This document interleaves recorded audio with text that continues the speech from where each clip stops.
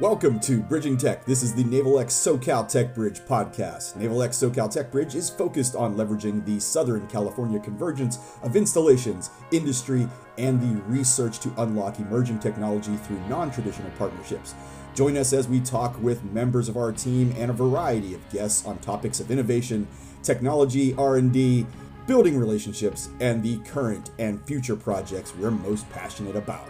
Today's podcast is part one of a two-part interview with outgoing SoCal Tech Bridge Director, Major Steve Harvey.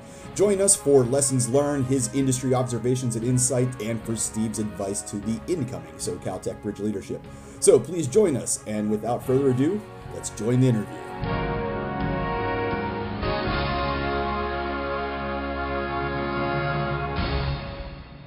Good morning, Chris Cici with Cana. And I'm talking to Major Steve Harvey, the director of the SoCal Tech Bridge. So I guess, good morning. Hey, good morning, Chris. Thanks for having me. All right. Just wanted to start off with a few questions. Understanding your tour at the Tech Bridge is kind of winding down. What are some of the ways you see the Tech Bridge growing over the next 5 years? Well, it's funny. Over the last 18 months or so, the Tech Bridge is I think done marketing and advertising maybe too well. Yeah, we've had some really positive past successes that have gained the attention of some folks outside of our immediate ecosystem, all the way up to the Pentagon level and some of the program offices there underneath research and engineering. So I think with the additional interest in the program and our operating model and the agile R&D that the SoCal Tech Bridge has become known for, we're going to scale relatively quickly beyond these 18 months. So I'm excited really to set up an environment for my successor, Captain Ben Cohen, to be successful in the earliest days there by asking for some additional help from partners like Cana, others in the industry that are performing on our pilots, to take on more of a leadership role and help us to really build out the mesh network that's been so critical in our success over the last several years. Speaking of Ben, what would your message be to the next director of the Tech Bridge? Oh, geez, one message to Ben. Well, if I could give any advice to him at all, it would be to place his faith and trust in the partners that we've got. Right, there's no chance that one person could do this job solely alone. I mean, Brandon Newell, my predecessor, he did it alone for quite a while, and it was a rough go for him. He had several years where it was just him trying to convince people that there's a better way of doing business. And eventually you start to gain some followers and some traction. And I think, obviously he was very successful in doing that.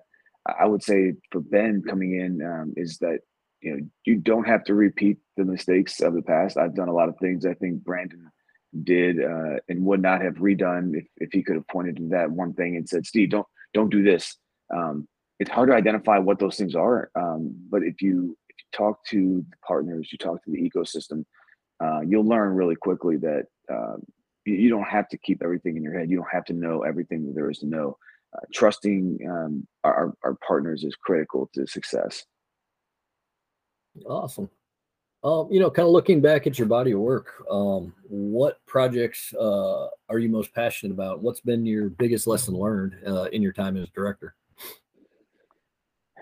Well, I think my favorite project to work on so far has been anything regarding electric mobility. The influx of research dollars into that particular area of research, and really, funding through grants and federal dollars, and even the California state surplus are all getting pointed to some sort of electric vehicle support equipment or energy resilience projects. For me, it's really, really fun to see how that particular technological focus area or technology focus area is has gained the attention of so many folks. Not only for the purpose of reducing greenhouse gas emissions and and climate change. All those things are very important too. There's the reality that auto manufacturers are going to be moving towards all electric vehicles. It's going to, the pendulum is going to swing that way, and we should be ready for it. And so, setting the conditions at the installations in the region such that they can ensure that we can turn the entire non-tactical fleet of vehicles all electric.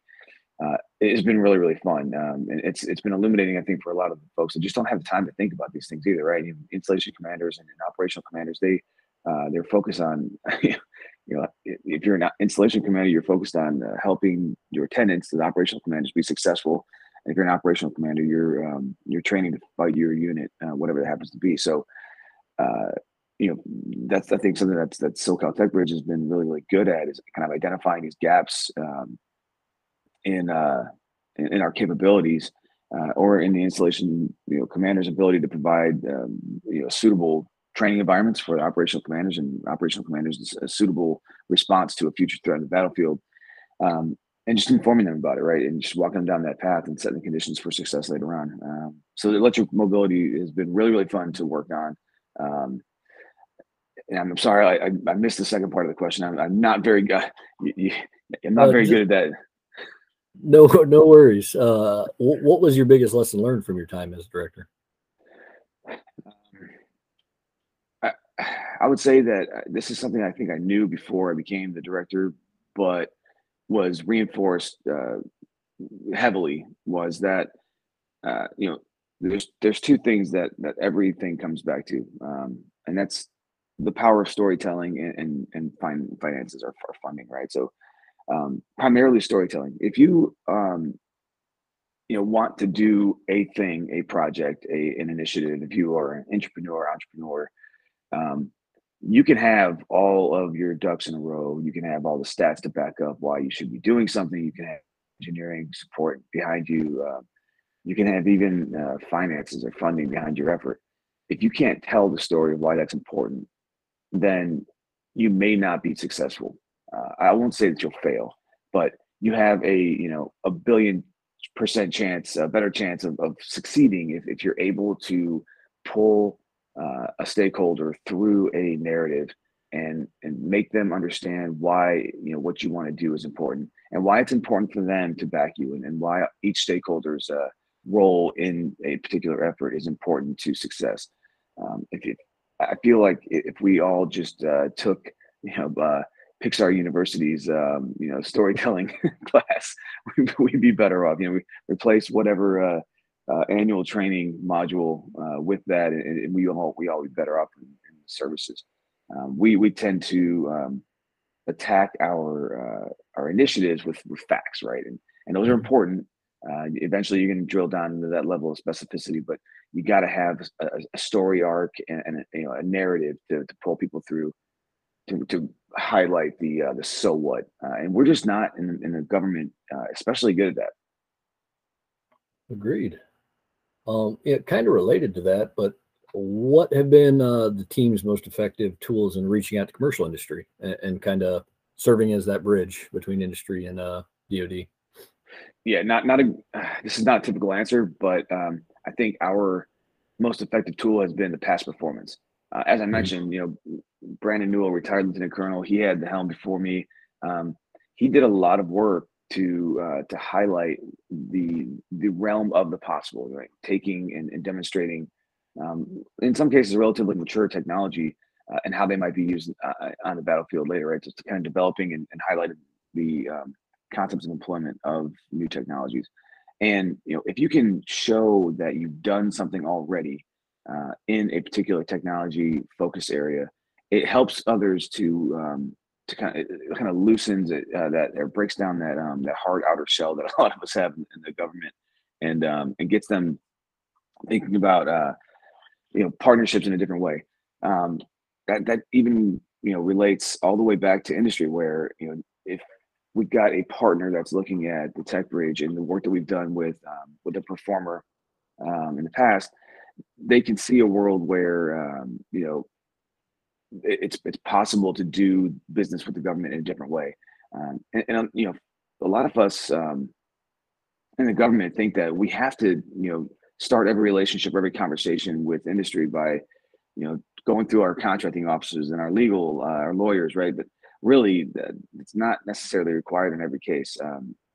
Especially with smaller companies that have kind of novel technologies that you're not going to find necessarily at the big five, or certainly not the passion.